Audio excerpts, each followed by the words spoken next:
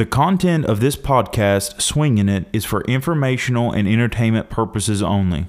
The content discussed is not intended for investment advice nor a recommendation. Investing in any stock, security, bond, ETF, option contracts, or futures has substantial risk of loss. Chris McBride and John Burrell are not certified financial or investment advisors, nor are they registered brokers. By listening to this podcast, you acknowledge that neither Chris McBride or John Burrell will be held responsible for any loss that you may occur from acting on the topic or discussion in this podcast. These topics are not meant for recommendation. Chris McBride and John Burrell may hold positions in securities discussed in this podcast.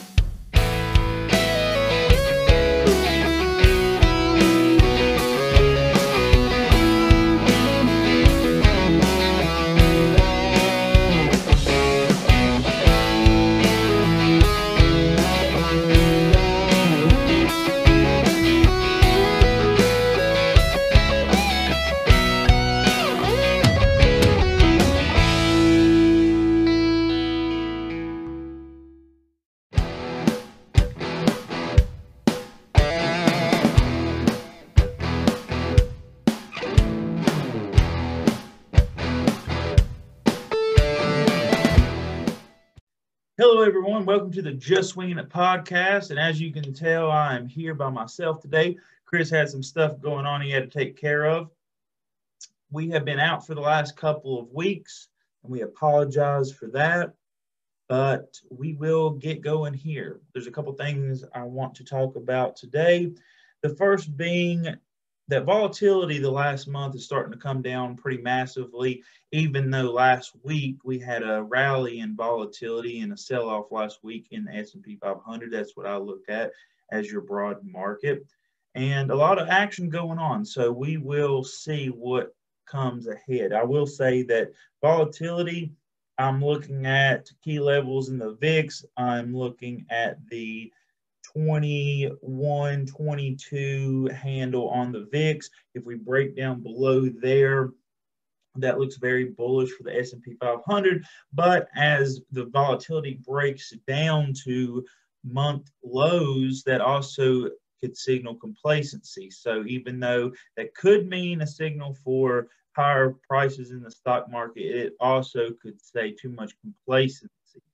But with everything already priced in the market, people might want to hedge, and they might be doing it at the wrong time. So people might be trying to expect something because 2020 has been such a crazy year, but it might not work out that way. They might hedge, volatility might rise a little bit, but then you might see premium get sucked out very quickly if we break below 22 and trend in that direction.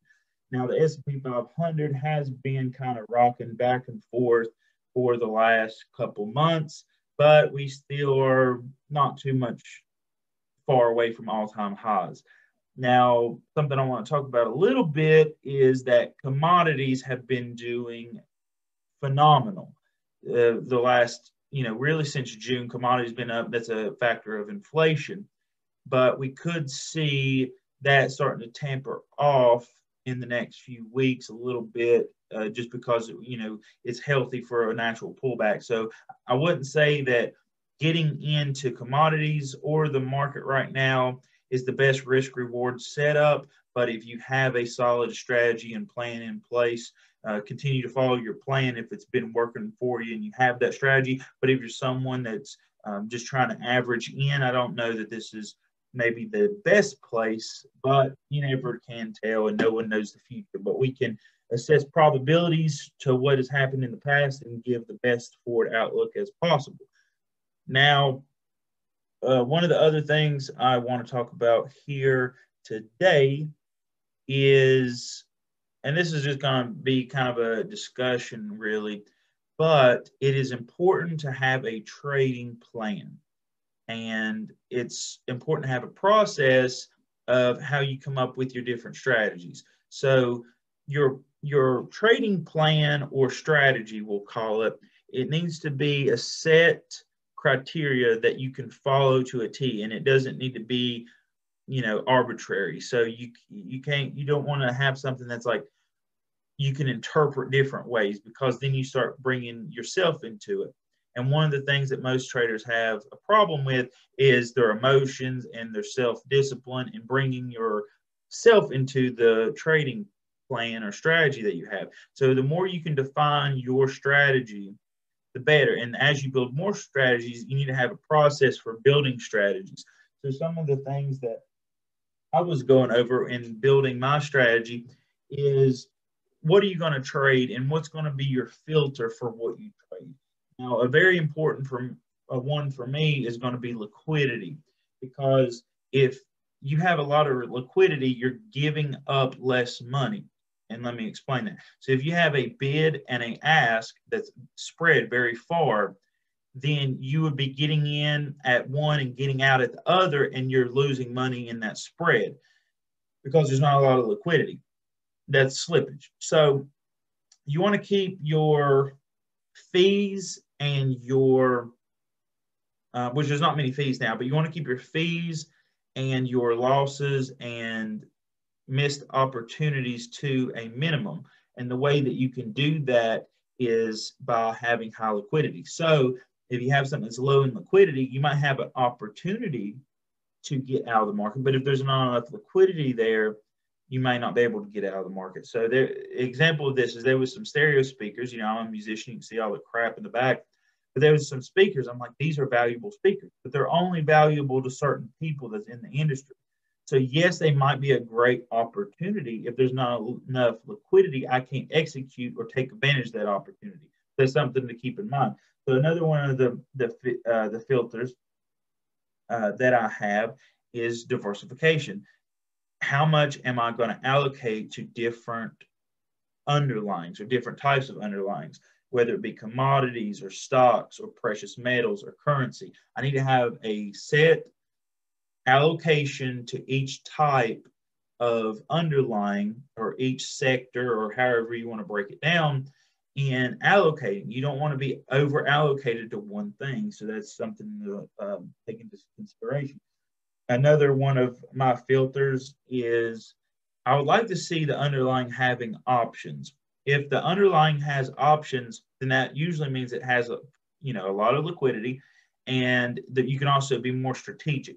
So you can improve your chances of probability and improve your capital efficiency if you have options market. If you don't have an options market, then you're going to have a lower probability, and you're not going to be able to reduce your cost basis for that by selling puts or anything of the sort. So, and then you need to think of your sizing based on volatility. So are you going to trade a 10-point wide spread on a underlying when the volatility in the market currently is making it do 20-point wide spreads? So are you going to trade the same in all volatility times? That is probably not a good idea. So you want to be able to trade different sizes depending on the volatility, and allow your trade to breathe a little bit. So that's something else to take into consider. And then also your odds. What's your risk to return? So you have high probability, and you have a 1-to-1 payout or a 1.5 to 1 payout. What's your odds on your trade? And this is something to talk about. Is I don't recommend people scalping, because what generally happens is, say you're scalping, you're day trading or whatever, you take out these little tiny profits, right? You take out these little tiny profits in the market, and then all of a sudden you get ran over because you left the trade on. And the problem with scalping is if you're just in and out of the market, just in and out, 1 or 2 ticks, in and out of the market, then it's hard to set a stop loss. And if you're not setting stop losses, one will go against you, and you'll hope that it comes back up, but then it just continues to go against you. And it doesn't have to go against you very far for it to take all your profits and then some.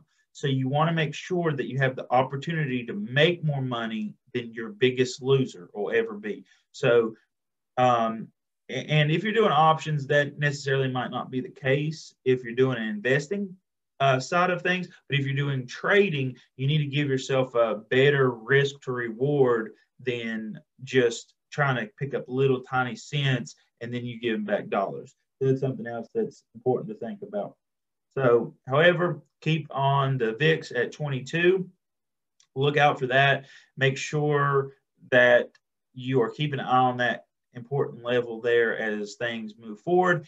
And also, that's all I really wanted to talk to you guys about. And when Chris gets back, we could probably have a bigger conversation on some of these things. But this is just a really quick video on some things to think about in your trading. So I'm going to leave you there with that. Have a great day trading. And I'm going to jump in the futures market here at 6 and see what we can get going. And we will see you guys next time. The content of this podcast, Swinging It, is for informational and entertainment purposes only. The content discussed is not intended for investment advice nor a recommendation. Investing in any stock, security, bond, ETF, option contracts, or futures has substantial risk of loss. Chris McBride and John Burrell are not certified financial or investment advisors, nor are they registered brokers. By listening to this podcast, you acknowledge that neither Chris McBride or John Burrell will be held responsible for any loss that you may occur from acting on the topic or discussion in this podcast. These topics are not meant for recommendation. Chris McBride and John Burrell may hold positions in securities discussed in this podcast.